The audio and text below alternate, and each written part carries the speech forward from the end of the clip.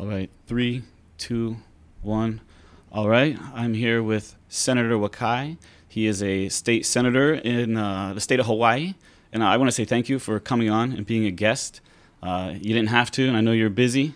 I believe were you just in session and you guys finished, or what happened? Yep, we had a special session last week to override 6 out of the governor's 26 vetoes. Oh, nice. And we could talk a little bit more about that. But why don't you go ahead and just give a little breakdown about yourself for the people who might not know you?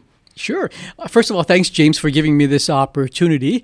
I've been in the legislature going on 20 years. Prior to that, long time. To be honest, back when I was elected in 2002, I never thought I'd be here as long as I have. But, and you know, a lot of people, when they first get elected, think like, oh, term limits, we got to get these scoundrels out of office quicker rather than later. Yeah. And then once you get in, you realize it doesn't work that fast. That politics is really a marathon. It's not a sprint to the finish. So, for example, it took me over 10 years to get the Aloha Stadium bill passed, right? So it gives you an idea of how no matter how illustrious or meritorious an idea is, it takes time to understand the process. It takes time to build relationships to ultimately get to whatever it is that any politician is chasing. So people who have this mindset that somehow in 4, 6, 8 years you should be able to achieve greatness, no, that is actually a foolish thought process. So I've been in politics going on, as I mentioned, 20 years. Prior to that, for 11 years, I was in the television news business. I worked first after I graduated from USC with a journalism and sociology degree and a business minor. I went to Guam. Then I went to this place called Saipan, which is about 100 miles north of Guam. Spent about 4 years in the Marianas. Came back here, worked for KHON and KHNL, which is now Hawaii News Now, for another 7 years. But, you know, the news business was fun. It was exciting. But at the end of the day, it was empty because all I'm doing is talking about what other people are doing. As a reporter, you don't actually have a hand in changing society for the better. And as we know, most of news every day is negative. And I'm a very positive person. And I was tired of telling people how crappy Hawaii was. And I wanted to do something to change that crappiness and make it better. So it was time for me in 2002 to make the transition from a life in news to a life in politics. Right, and then you ran for State House of Representatives. In which district was that? That was, I don't know the district number, but at that time it encompassed Moanalua and Salt Lake. So now in my Senate capacity, which I got into in 2010, I go from Kalihi all the way to Aloha Stadium. Yeah, that's right. And so with you saying it took you 10 years for the Aloha Stadium bill, which is interesting because when I was working for a state representative here, I used to be all for term limits because in a sense, it's kind of like you can't really trust the voters to make an educated decision. But that's neither here nor there. But my boss at the time told me that session that I was working for her, she finally got a bill passed to get a library in her district, which took 12 years. 12 years. So it kind of opened my eyes that, the term limits are a good idea, I think, philosophically. But the reality of it is it takes so long to get these bills through and to build the partnerships and everything that you need to just get something in place. Yeah. So, and really the term limits are up every 2 years. At any given time, the people in my district can say, Glenn, I don't agree with you. You're out. And here's newly improved politician number 2. So there is no necessity for us to have in law that, okay, at a certain fixed time, you're going to move on to something else. So I think that's the folly of people's belief that somehow once you're in, you're always in. Yeah. I in this office, I lease the space. I don't own the space. So at any time, the lease can be cut and somebody else can be sitting in this office. And we should be inviting more zealous conversations and better candidates to enter public service. Yeah, no, and I like the way you think like that. I think that's why I've always liked you as a lawmaker, because I always appreciate the ones who are more people related as opposed to the ones that kind of just close themselves off. And they kind of think that they're just better than even their constituents. And, I won't mention any names or anything, but, Yeah. I mean, there's a lot of people who think that this is a career for them. Yeah. And I don't look at it in that way at all. If I have nothing more to give and it's unagreeable to the constituents, it's time for me to go move on and do something else. But there are other people who think that they own their office space here and they're going to die in office, right? The kind of Danny Noe mentality of some people who are not quite nearly as illustrious as Danny Noe, that think that they own this place. Like, nobody owns this place. We all serve at the pleasure of the public, and it should be an honor to be here. Yeah, no, for sure. And before we dig into the stadium, the surfing, I was interested because honestly, I don't surf, but that has a lot of history in Hawaii. I don't know too much about surfing because I suck. So how long were you pushing for? You have like a task force, or what is it that you put together for surfing in Hawaii? Well, like you, I'm a land lover. I mean, I can barely swim 100 yards. Yeah. I don't surf, but I love opportunities. And here's where we have an opportunity, right? Duke Kahanamoku took surfing to the international stage 100 years ago when he was an Olympian. And he talked about how surfing really is Hawaii's gift to the sports world. And what has happened in 100 years? Nothing in Hawaii. But what has happened elsewhere with surfing, you look at what Australia and California have done to glorify, celebrate, even monetize surfing. And here in Hawaii, we just kind of watch that get taken from us. And I'm really trying to realign that mentality, rewrite the entire narrative so that Hawaii is the epicenter of surfing. And I saw the two things were happening. And keep in mind, I started this effort 3 years ago. I finally was able to get a surf advisory committee within the Hawaii Tourism Authority. And but I saw two things on the horizon. One, that surfing later this month is going to be a first-time Olympic event. That in itself is going to create a huge global interest in surfing. And then the second issue was the technological advancements with wave pools. 2 years ago, the World Surfing League had their first professional surfing event in the middle of a desert in Fresno, California, because they created a surf machine, a Kelly Slater wave pool that makes perfect waves back and forth. And if you think about that, the fact that we have a surfing event in the middle of a desert means that surfing can get taken to landlocked areas that never even touch the ocean. You can surf in Kansas. You can surf in Switzerland. So with technology as well as the surfing in the Olympics, I just saw that there's a huge wave of interest coming. And are we going to position Hawaii to catch that wave, or are we going to continue, as we have for the past 100 years since Duke Kahanamoku, to wipe out on glorifying, celebrating, and owning surfing? Yeah, no, Hawaii should definitely own it. I mean, that's kind of like what everyone... at least in some part of their mind when they hear surfing, they think of Hawaii, but then you get taken over by, like you're saying, Australia, California, even Brazil, these other areas. So I think that's awesome that you're trying to bring the light back to Hawaii. Because Hawaii, it always gets overshadowed by so many other countries and even states with things that kind of like originated here. But so it's always good, I feel, that when people are standing up and saying, hey, no, that, Hawaii has to be included in this conversation because you guys kind of got that from us. So I like that. So if you don't mind, Hawaii, we try to replicate what other places are doing. And I really think we should look at ourselves as to what makes us special and how do we share that with the rest of the world. So going back to surfing, it's embarrassing to note that there are 6 states in America that have competitive high school surfing, and Hawaii is not one of them. New Jersey has competitive high school surfing. I didn't even know that. For example, there is no surf museum in Hawaii. There's one in Bells Beach, Australia. There's one in Oceanside, California.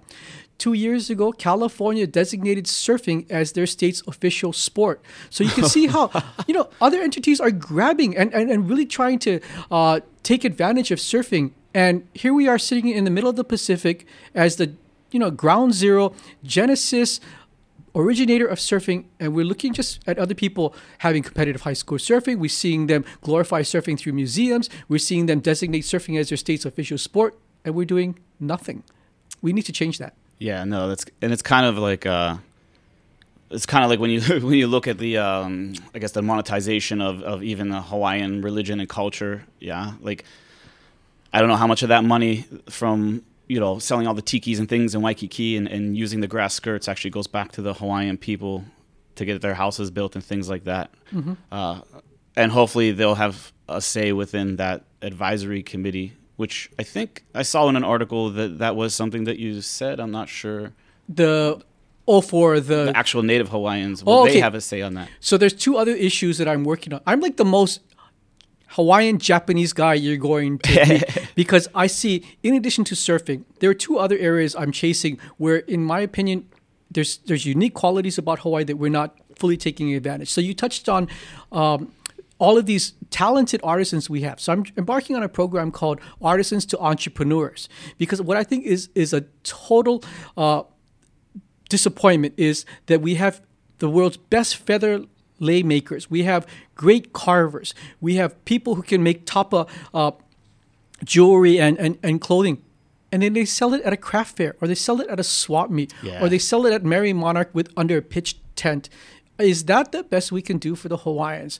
But it's not the fault of them. It's just they're really great craftspeople, but there's a business side that they're not being welcomed into, or not welcomed into, but shown that they can turn their Saturday hobby into something that's actually something, their passion. They could actually make a living off of that. But we as a state don't put that together. We don't put together the artistic talents, whether it's performing arts, visual arts, or whatever. And how do I help monetize that? How do I help really bring that to life? And so I have that program with DBED and the Hawaiian community to try and turn artisans into entrepreneurs. Another area that I think is where we really don't take advantage of is hula. I mean, we have this idea that somehow we all laud the value of hula, all that it represents about the culture of Hawaii, but we have this mentality that people have to come to Hawaii to enjoy it. Just earlier this month or last month, we had the Merry Monarch Festival, right? You could think of it as a Super Bowl, the World Cup of hula, but everybody has to come here to watch it and showcase it. And there's a huge amount of interest in hula.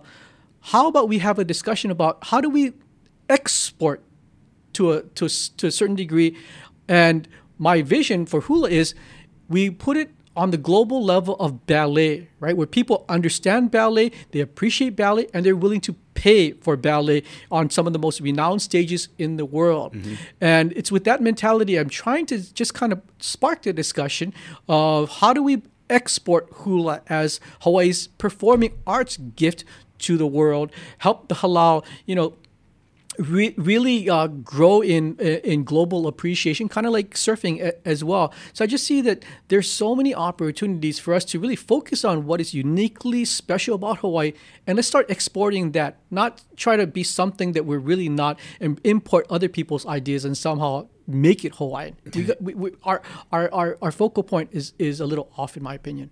Yeah, no, I agree. And a lot of people will say that Hawaii, especially in their laws, kind of just copies California a lot. A lot of things that happen in Hawaii is always like, oh, well, in California they do this, and Washington State they do this. But, for me, I'm from Pennsylvania, Pittsburgh. I saw you had Go Steelers. Yeah, thank you. And Rams. Nah.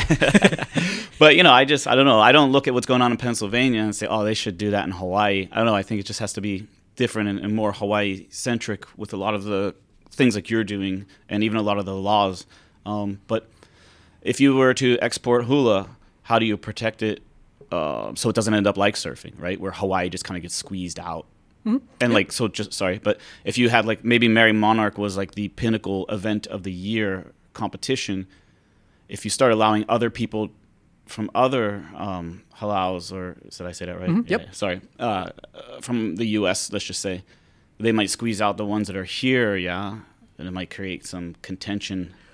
Right, but that's where if you create the authentic, true-to-life, deep cultural ties to hula, mm-hmm. then, because right now, one of the pushbacks is that, there's people on the mainland who have on YouTube and they create just do any kind, have the plastic skirt and almost make fun of hula. And that proliferates. And so people are afraid, we don't want more of that happening. Right. But my argument to that is, well, then how are you going to control that? That Yahoo crazy disregard and bastardization of hula will continue. What are we going to do to stop that? The only way to stop that is to elevate people's understanding and appreciation of good, authentic hula. Then people are going to be in a discernment to realize that, what you're doing over there in your little studio making fun of hula is totally unappreciated, and mm-hmm. I'm not going to sign up for your class. I'm going to sign up for this certified halal class, or however we structure it. Mm-hmm. But And that's where it goes back to surfing as well. People say like, "Oh, we shouldn't think about somehow other people have stolen that from us, and it's wrong for them to have done that." It's like we can't control it. It's gone. Yeah. So how do we control the future narrative? We take ownership of it. We rewrite the authenticity of hula surfing, and then make people realize that here's the legitimate stuff. Don't go with the crackhead way of doing hula and standing on a board and saying that you're a legitimate surfer. You're not. Yeah, no, I like that, because if you take ownership of it and you just start telling people like, nah, this is how you do it. This is the history and the background. And that's why when you're over there with your grass skirt that you made and you're kind of like doing whatever, you're kind of disrespecting an entire culture. So I like that approach. Yeah, the ownership approach, and it will take time, of course, with everything, but it would be nice to see Hawaii recognized in those areas a lot more. I mean, people know like hula is, they know the grass skirts. It's always attached to Hawaii, but it is kind of attached to Hawaii in I guess more of a joking sense, like, oh, grass skirts and grass huts. But that's not true, you know. It's there's a lot more depth to it. Yeah. So. Well, I mean, to use a football analogy, too often in Hawaii we play defense, right?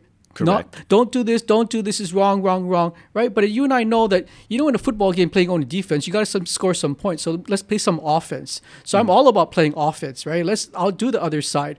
And if they're doing something wrong, let's score more points on them and just show them a better way to really enrich and cherish and celebrate what's uniquely Hawaiian. Yeah, no, I love that.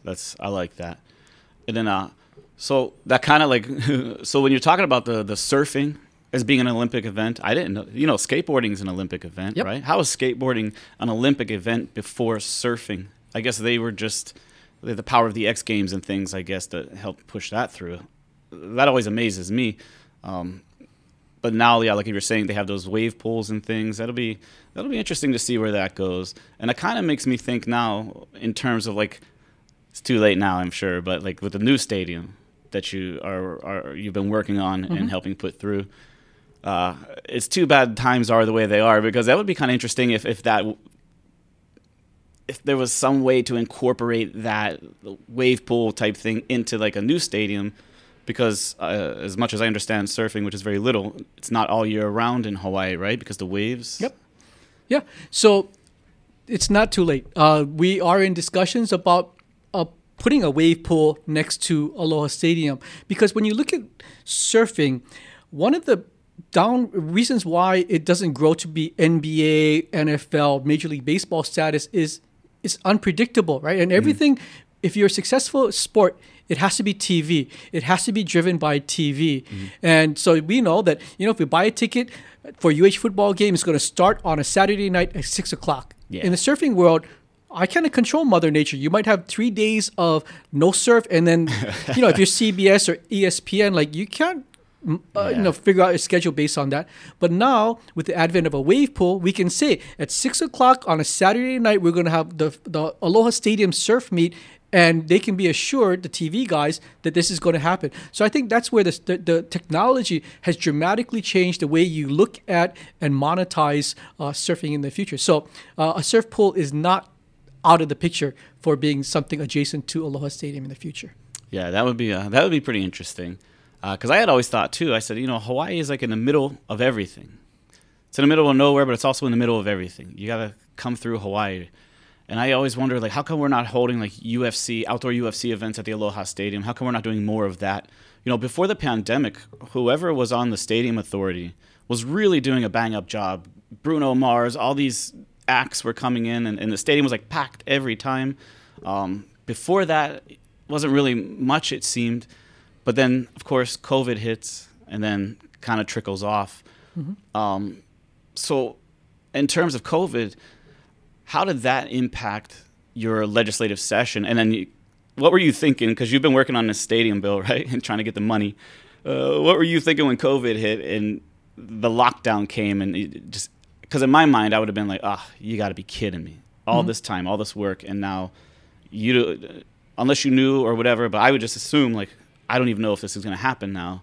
That's like your baby, right? So tell us a little bit about that. Well, COVID put a pause on things, but it actually worked out okay because we couldn't gather anyway. So we Right. would still have a 50,000 seat stadium that would be underutilized. Mm-hmm. But you mentioned was 2019, the best year in the history of Aloha Stadium, right? You had the LA Rams versus the Cowboys. You had Yeah. Bruno Mars. You had Monster Truck. You had Guns N' Roses. You had Marshmallow. I mean, you had an array of things going on there. That was awesome. Yeah, it was awesome, but to be honest, it wasn't because Aloha Stadium was awesome. It's because these promoters came, and that's another problem with the setup at Aloha Stadium is that there's no marketing outreach to bring in the Taylor Swifts of the world, to bring in other acts. We just kind of sit there, as a government does, and waits for somebody to come here, right? In the private sector, if you and I were running that stadium, you and I, because our paycheck would depend upon acts coming in, Yep. would be out there grabbing stuff all over the world. We don't do that in Hawaii. We wait, and just so happens that 2019,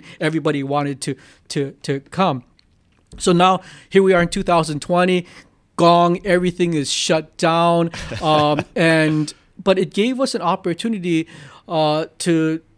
In my opinion, I switched the discussion. Instead of saying like, oh, this is going to be the way of the world, we're never going to have mass gatherings, said that, no, this is a good time for us to pause, and get people figuring out how we're going to get people back to work. And COVID, albeit detrimental and devastating, is not the way we're going to live our lives in the future. We're going to Right. go back to mass gatherings where you and I can go and enjoy a concert or a football game or a rugby game or what have you in the future.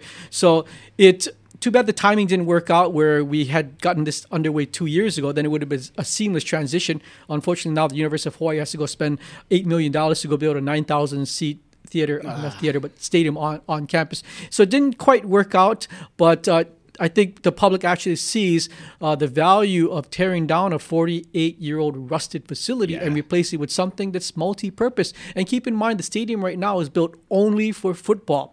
And as you mentioned, our proximity makes us a pretty good place to also host soccer tournaments as well as rugby. And I'm slowly warming up to the idea of rugby because, rugby for most intents and purposes in the Pacific has been kind of Oceania, South Pacific, right? Fiji, New Zealand, Tonga, Samoa have great rugby teams. But the game changer recently has been Japan.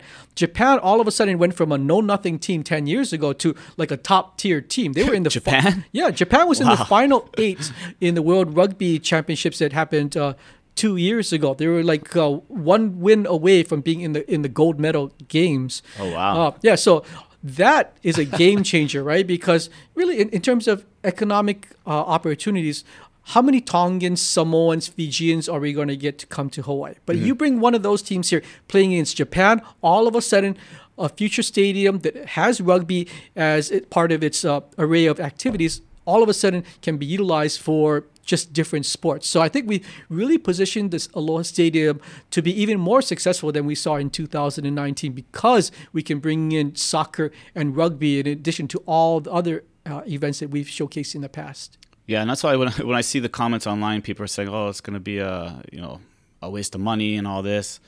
It's really just about promoting and marketing and bringing in those things and kind of diversifying the stadium itself. I think it's going to be awesome. I still think the first opening act should be, something with the Pittsburgh Steelers, but Okay, we're going to have you in the stands. You better bring like 50,000 friends.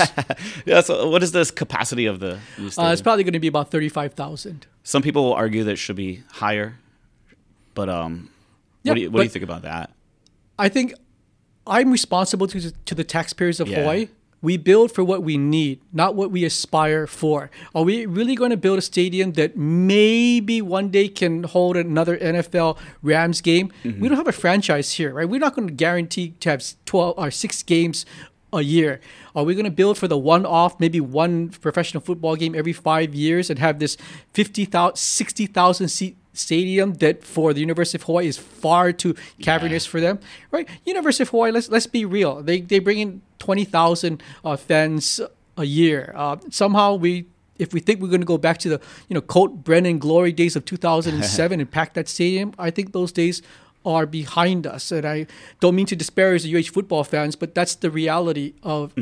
UH doesn't play in a Power 5 conference, right? They don't get the TV money that the Power 5 groups do. So I think we really have to manage our expectations. And I think 35,000 is a good sweet spot for us. Yeah, for sure.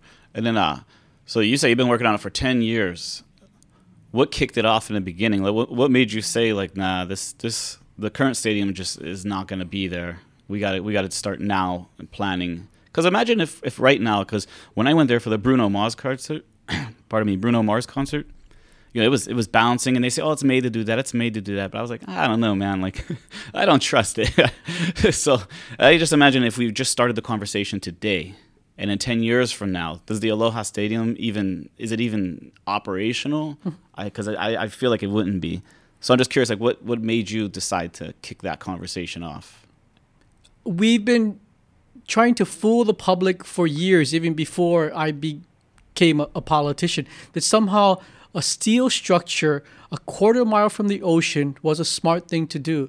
I mean, now we look back, that was such a ridiculous idea. Who even thought about that? I mean, you look at the Roman Colosseum, right? 4,000 years old. It's because it's made out of rock and granite, right?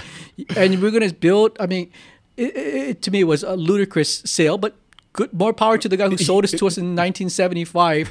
And then they started to rust, and then they said this thing called patina. Yeah. The green rust is supposed to make the thing stronger. It's like, what are you talking about? I mean, who in their right mind believes any of that craziness? Well, I would say the same people that allowed the rail to have steel tracks, but that's another conversation. Oh, yeah, we can have that conversation after this one. So, so you have this false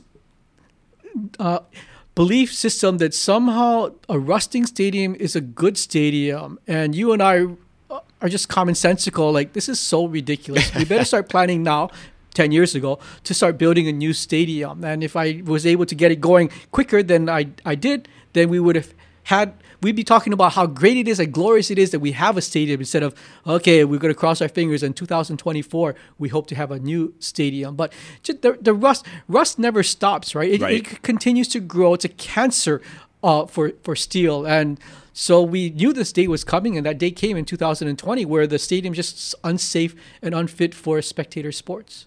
And then the new setup for the stadium, it's decided on yet, or still?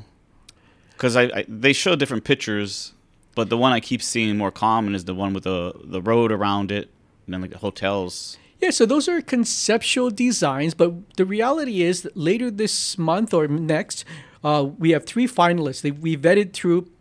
We want to make sure that if whoever's going to build the new stadium has actually built one in the past, right? Not just Johnny come lately, you and I, and we're going to MacGyver this thing, right? So we got 3 finalists who have the financial wherewithal, have a history of building successful stadiums all across the planet.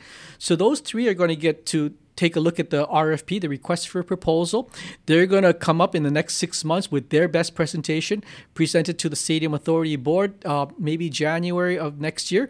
They're going to make a decision, and we're hoping whoever that lucky developer is, early next year, you're going to tear down the current stadium, and by this time next summer, we're going to start construction of the new stadium. Cross our fingers that in 2 years, we'll have a new stadium just in time for the 2024 UH football season.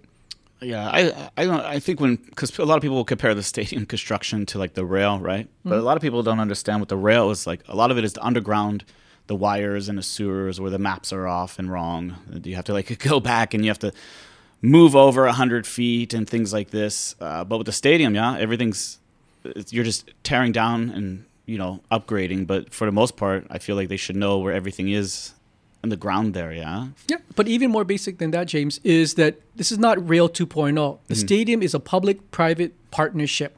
The problem with Rail is it's 100% paid for by taxpayers and 100% run by bureaucrats. Bureaucrats who have no consciousness on what deliverables are, how to cost contain, how to manage a project of that immensity. So the Aloha Stadium, we as a community have learned the folly of doing rail by government committee. And so we're going to bring in private sector input. Right now, the state is all in $350 million. We fully expect that the stadium that's going to be built might be somewhere in the neighborhood of $600 million, if not more. That difference in whatever the price might be is going to be borne by the investor, right? Once he puts in $100-200 million, he is going to want to see things done in a timely fashion, Yeah. right? You cannot have this 40-year rail system, a 40-year stadium, and then him not being able to recoup his Right. whatever investment it is. So that's where I think there's going to be a fundamentally different expectation and outcomes for the stadium versus all the troubles of the rail.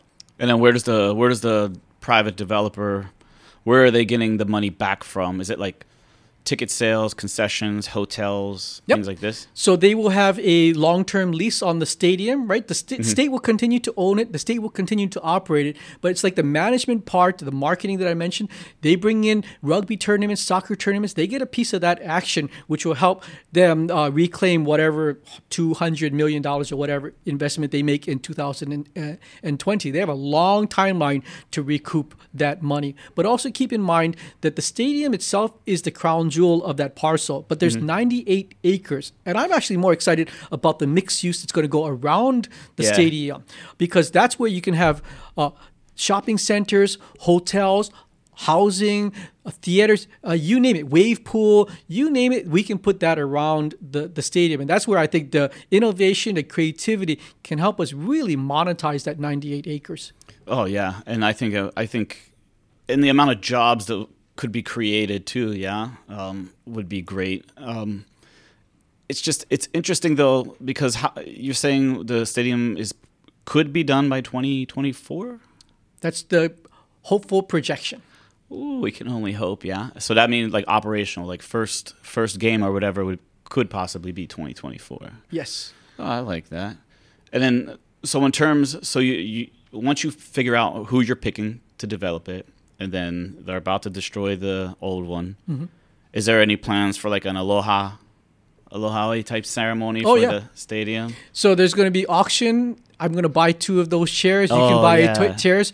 And okay, this might sound crazy, but I was telling the stadium authority folks, like, wow, why don't we make this like almost fun to tear down this old rusting relic? And we have like the what do you call those big balls?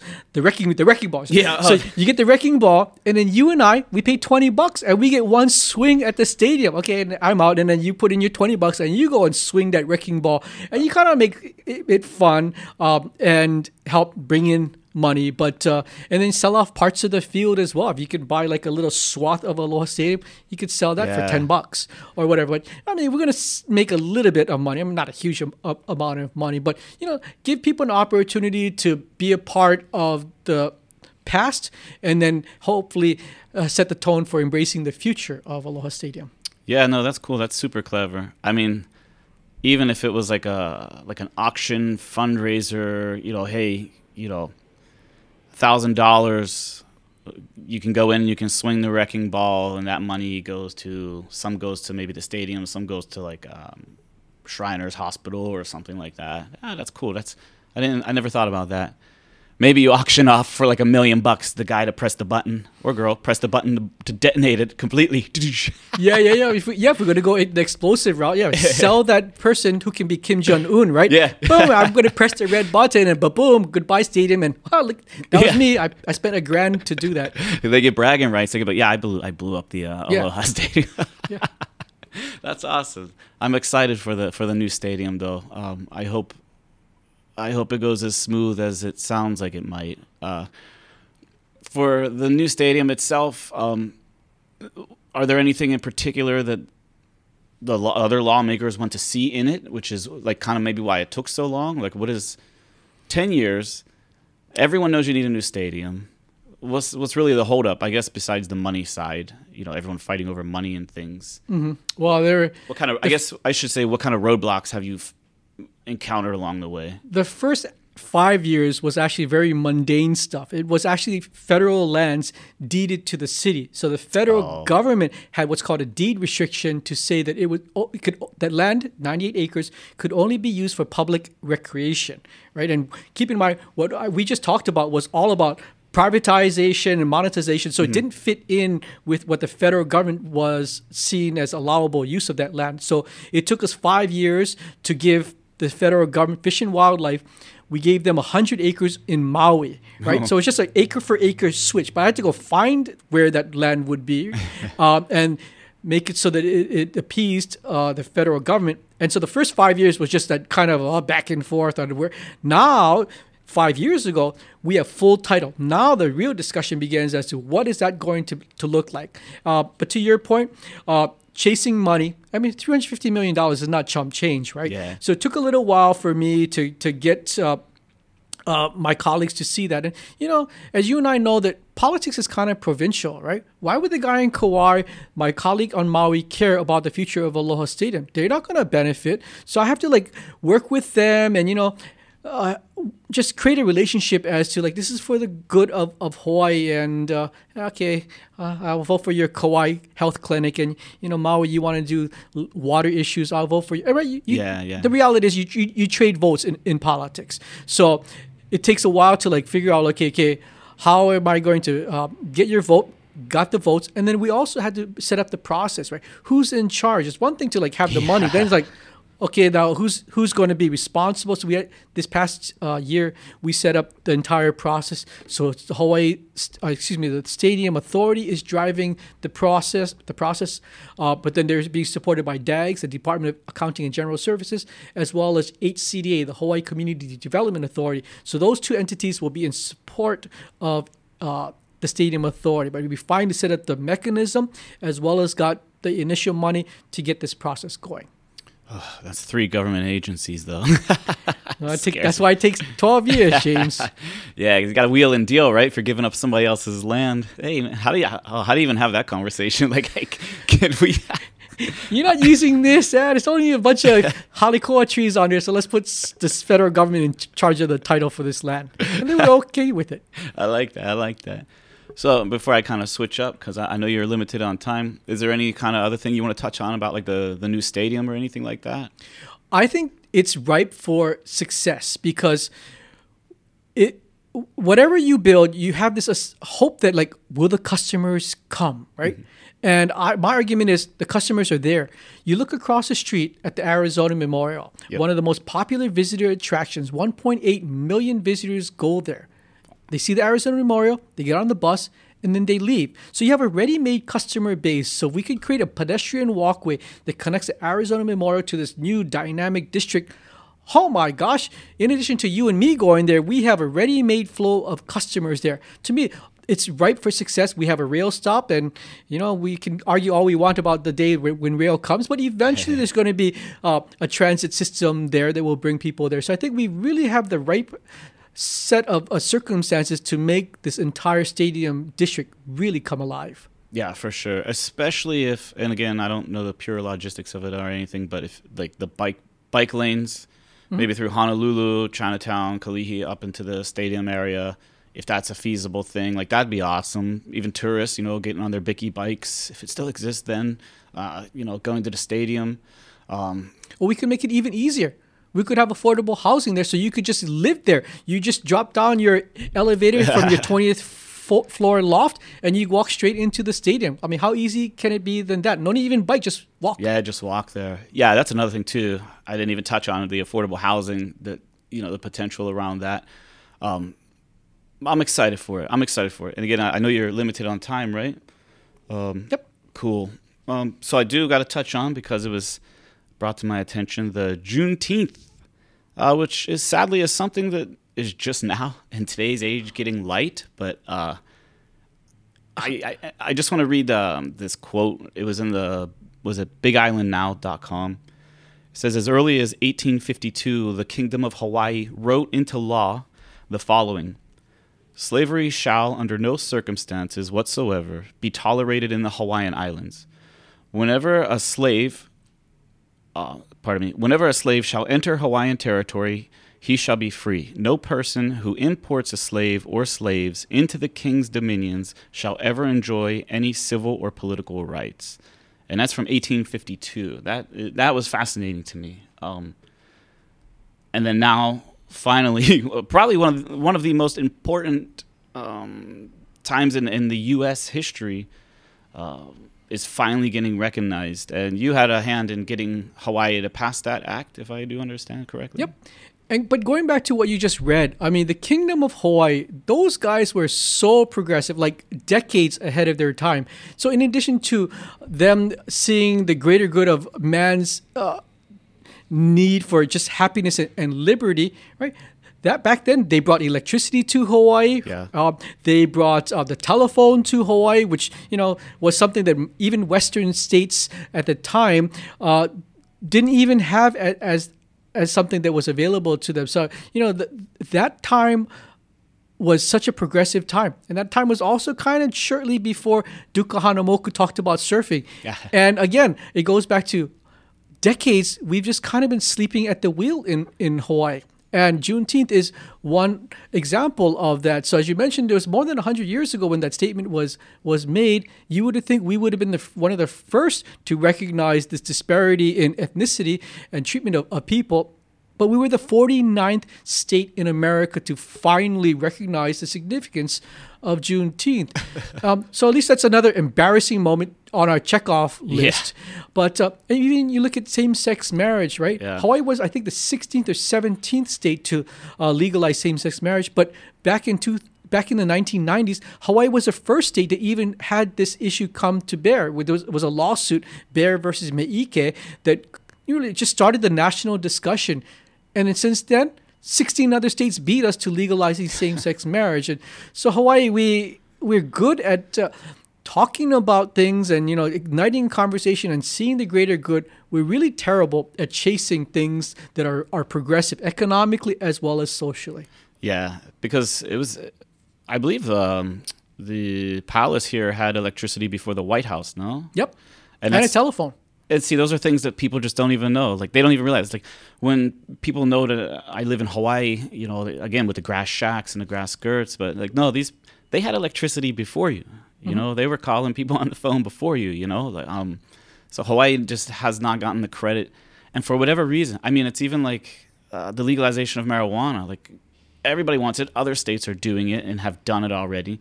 There's, in my opinion, a huge chunk of change that we're missing out on. But again, Hawaii is just so far behind, and eventually they will legalize it. It'll probably get legalized federally before they do it here, for whatever reason. But again, Hawaii behind the curve. I just don't know. I never understand why. Me as well.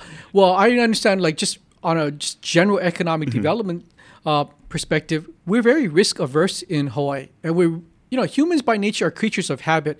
But we've professionalized that in Hawaii, right? We like doing the same routines tomorrow as we did yesterday. And you look at the evolution of our economy. It was after the outsiders came here, it was whaling. Then it was the trade of sandalwood.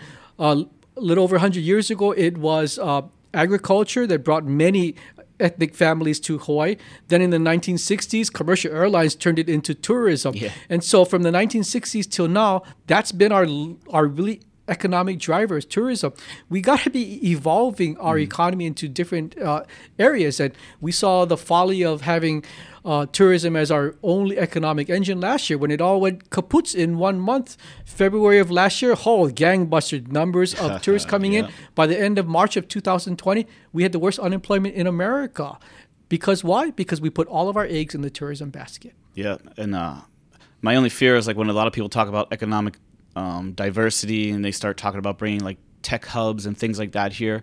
I mean, if you look at like San Francisco, for example, and now Texas, where all the tech companies are moving to, I mean, people are already complaining their housing costs are through the roof. The local people can't even find houses there now. And I just fear what that a tech industry in Hawaii might end up looking like, because people are already suffering, yeah. I mean, probably by the end of the year, the median house price will be $1 million easy, yeah. By next month, it'll be $1 million. I mean, even people who are trying to buy houses here are still getting beat out. And I know there's some entities on the mainland that are buying up houses. But here, I'm not sure if we have that same problem. But it's just when I look, again, at like San Francisco and these other places where the tech industry moves into, just kind of scares me because the local people are going to get so priced out. And then the other side of it, in Hawaii, they don't pay the national average for wages. It's always so low. So I still don't know if those jobs would keep local people here when they graduate. Like, why would you work here for, a quarter of what you could make on the mainland, even if your family is here? Yeah. So there's two things at play there that we as a society here in Hawaii have to get a handle on. And you're right. It's the cost, right? The cost of housing is crazy here, but the cost of other consumer goods, right? Whether it's milk or whether it's a car or whatever, we have to get some kind of control over the escalating costs. But at the same time, even if we get a handle on the costs, if we have the low wages that you speak of, and then let's be honest, tourism is a service-oriented, low-wage industry. Yeah. And so even if we were to bring down all of those costs, people would still have to have two jobs, right? Because we have to be able to increase their salary. So we have to re-engineer both of these in terms of bringing down the cost of life in Hawaii, as well as increase the quality and paychecks of people. I will leave the housing part to other people. Because my swim lane is energy, economic development, and tourism. I'm more geared to how do we get better quality jobs here in the state of Hawaii, so that you can have one tech coding job or technology related job and not have to have 3 part-time jobs in addition to that one job. Yeah. So it's a multifaceted but very complicated re-engineering that we have to do for our community. Yeah. And then now, a lot of people were enraged with the teleworking, because Hawaii was paying people to come to Hawaii to telework. What do you see, if anything, the future of like telework, even for like state workers? I know some state workers, like in my office, I work for the state, they were told you can go work at home. And in terms of like cost savings, I see teleworking as like a godsend for like state governments, local governments, because like there's so many properties that we rent and we lease that if you could just condense the spaces where all these departments are utilizing and just get rid of those costs, I feel like that would benefit the state overall. But I don't know if you have a hand in how the state handles teleworking and all that. Not a direct hand, but Yeah. I mean, it's going in the right direction. I mean, even the fact that in the past, you and I would have to always stand in line for everything. Yeah. Whether we're going to try and get a building permit or a driver's license or a certification for a restaurant, now things are going online. So you don't need to have 25 people behind a plexiglass window to go and process stuff, Yeah. right? You could send me the payment, send me your validation of whatever it is you're applying for, and I'm going to email you your certificate of whatever you need, your driver's license, or actually mail your driver's license. But, things are going the way of where people don't have to physically show up in buildings anymore. So to me, it makes a lot of sense to keep people working from home and save lease payments that you mentioned. And in addition, get people off the road, right? I mean, that's one of the biggest pain points in Hawaii is traffic, right? Whether it's a stadium or going to work, people hate traffic, right? That's a quality of life killer right there. So if I can keep people at home and off the roads, then there we go. We've enhanced the community in one little smidget there. Yeah, you get less people on the road, get the rail going so people don't have to drive. There's a lot of potential there. I just hope the governments and a lot of the local companies, the privately owned companies, kind of continue to embrace the telework and kind of adapt around it. I mean, a lot of these places, even like I used to work at a law firm, I mean, you really don't need to have everyone in one like big office. You could just cut so much costs, just get a smaller space, have a few people there. I mean, in reality, you could do all the paperwork at your house, So it'll be interesting to see the future of telework. And then I guess in terms of big projects that you have in your mind for the future, in the stadium itself, what are the next steps that you have to do for the stadium, like you personally as a senator?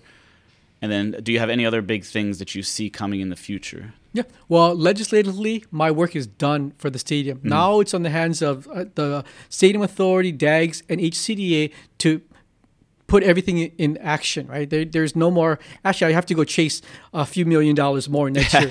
But other than chasing the money, the process is set up, and I have full confidence in the 3 entities that I just mentioned to take the ball across the goal line. Now that that's POW, my next area that I'm really trying to focus on is Sand Island, Nice. we've been trying to dabble in growing a technology sector for going on 20, 25 years, and nothing's worked. We tried a tax credit, we tried to build innovation centers, and nothing is really picking up speed and momentum. What I think is going to be a game changer in the future is Amazon's arrival to Hawaii. Amazon bought 15 acres of land in Sand Island. They're going to create a fulfillment center there. And I'm just pinning my hopes on them because what we need in Hawaii is a big dog, right? There's no bigger name in technology than Amazon coming here. So when they set up shop here, to me, that's where it's like our anchor tenant at Ala Moana. All of a sudden, we got Nordstrom's in there. We got a Macy's there. And then we can build all of the smaller stores, so to speak, around them. So that's kind of the cluster idea I envision for Sand Island. And the largest landowner in the entire Sand Island is the state. And you and I know that Sand Island is full of just kind of rundown warehouses, kind of rinky-dink walk-ups. Eventually, we just tell these individuals and entities, your lease is done because we have a grander plan of creating a tech hub in that area. And then I think we finally got to the point of creating the jobs that you and I talked about earlier that are high-quality, technology-oriented jobs of the future. So I really am pinning my hopes on Amazon and their presence in Sand Island to revitalize the area as well as spark a true effort to grow technology in Hawaii. Yeah, I like that. My only fear is all this backlash that you see going on about Amazon, like how they treat their workers and the high turnover rate. I hope they understand that when they come here, we don't have that many people, so they can't just kind of push people out every 2 or 3 years. If you've seen these reports that are going on, you got to keep these workers there for a long time. You got to pay them a good wage and let them have rights as human beings and as workers. Yeah, but I kind of would hope that they realize that before they come here. When are they projected to open that or even start? I know they've just put in a kind of permits for their parcel there, and they're going to spend north of $130 million. I don't know what the timeline is, but the fact that they put in the permits shows that they have fully intend to use that land. They're not going to let it sit fallow there. Oh, yeah. But to your point about what are the workers going to get out of it, Hawaii's not a right-to-work state, right? So when they come here, if their future employees decide that they want to unionize, then they're fully able to do so. And you look at Costco, right?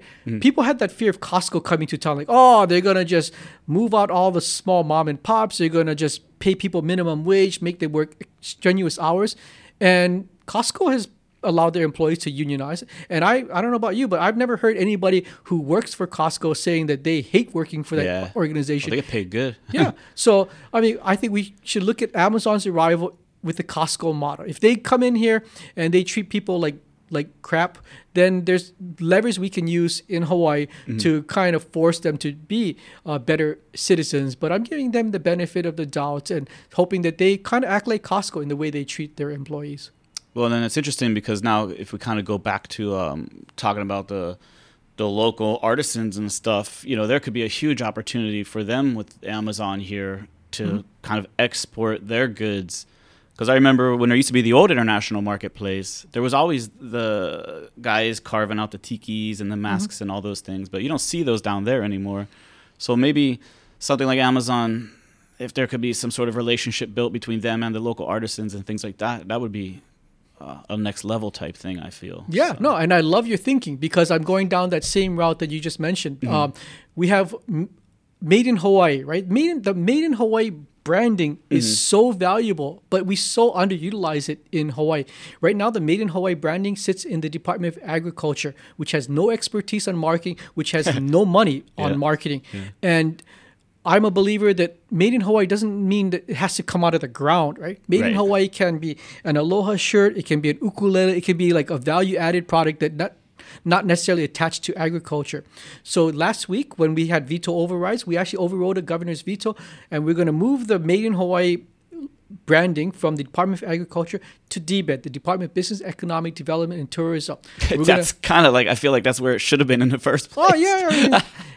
Somehow I don't understand how government works, but that was before my time. I don't mean to disparage the guys before me, but no, we're going to rewrite how the playbook is done. So we're going to move it to DBIT. We fertilize it with 150 grand first to kind of get this thing going. If we actually get things moving and create the artisans into entrepreneurs, to your point, why should we, if we're going to be part of Amazon's portfolio, simply be spoke in their distribution network, right? We're going to get something from California. We're going to shuttle it off either to Australia or Japan or Korea, right? That Hawaii can be more than that. If we are going to be a fulfillment center, why don't we put locally made products into those boxes so that the Hawaii made mentality or rebranding is part of my greater vision to really fully utilize the coming of Amazon here in the future. I feel like there should be 2 tags. There should be made in Hawaii, which is those who are like 10% coffee, whatever, from Hawaii. But then there should be like real Hawaiian made products, which are 100% from people here crafting and carving and making it. But that's just my opinion. No, but so we're going to have a certification process, and we're still in the discussion purposes as to what that's going to look like. But I mean, to have really galvanize the value of made in Hawaii, we cannot have a wooden turtle carved in the Philippines with a Hawaiian sticker on there and sell it as made in Hawaii, right? So we want to make sure that this is a truly legitimized, certified process. But we have to come up with what's the criteria. Is 10%? Is 50%? Probably can't be 100%. Like for apparel, for example, we don't grow cotton, right? So we can't have apparel be 100%. So we have to figure out like what's that happy medium where we know it's an Aloha shirt, we know we didn't get the raw materials from Hawaii, it may come from Southeast Asia, but it's still a made in Hawaii Aloha shirt. So all of those details have to be figured out. But yes, we are some of us in Hawaii are thinking ahead as to how we're going to put all of these pieces together and fully take advantage of Amazon's coming here and use that as a means to spur local manufacturing. Yeah, awesome. And then, okay, so I know you got to go, but I just want to throw this out there. Amazon Aloha Stadium, you know, if they want to throw a couple $100 million and donate, maybe Bezos. Yeah. I mean, naming rights. Yeah. And I'm into like selling whatever people will pay for. Yeah. So right now, if you go to, in 2019, when there were actually events there, they had the Hawaii Credit Union. I can't remember the name. There's a credit union that paid $400,000 a year, which is a paltry sum for what value they got. So keep in mind, the Dallas Cowboys stadium, the AT&T Stadium where the Cowboys play, AT&T paid $20 million a year to Jerry Jones for the naming rights. Wow, but wait till you hear what the Los Angeles Rams got for their stadium. They got SoFi, right, a college financial services entity, and they got SoFi to pay them $30 million a year for the next 20 years. So you can see how like naming rights are super valuable. Hawaii's not LA, Hawaii's not Dallas, right? We don't have the TV audience there. We don't have the professional franchise locked in, but we should be getting more than $400,000 a year when these guys are raking in tens of millions of dollars for their naming rights. Somebody's out there that wants their name on a stadium, and this is their chance. Right? Yeah. So you're right. If Amazon comes here or there's other big dogs that are around here, and get them to go put their names. And maybe they're not even in Hawaii. Maybe we just get a Fortune 500 company to put their name onto that stadium. Yeah. Or it could be like the Wakai family stadium, right? Like. Then nobody's going to go there. Maybe above a urinal could be where that nameplate goes. Hey, I'm all about nameplates, selling it for fundraising. Anywhere they can go, people will love it. Because the more I bring in through that kind of creative advertising, is the less impetus for me to go dig into your pocket and tell you, James, you got to go through taxes, pay for all of these other government essentials, right? I'm a big believer, instead of digging deeper into people's pockets, why don't we create more pockets? Right. And I just created a pocket with the future of Aloha Stadium. I love that. Awesome. Well, hey, I appreciate your time. I know you got to go pick up your wife, so my big boss. I won't hold you any longer. Again, Senator Glenn Wakai, I appreciate it. If there's anything you'd like to close out with, or anything you'd like to let the people know, other than that, we'll just close it out. Yeah. Yep. Thank you very much for this opportunity, James. Yeah. Thank you. Aloha. Aloha.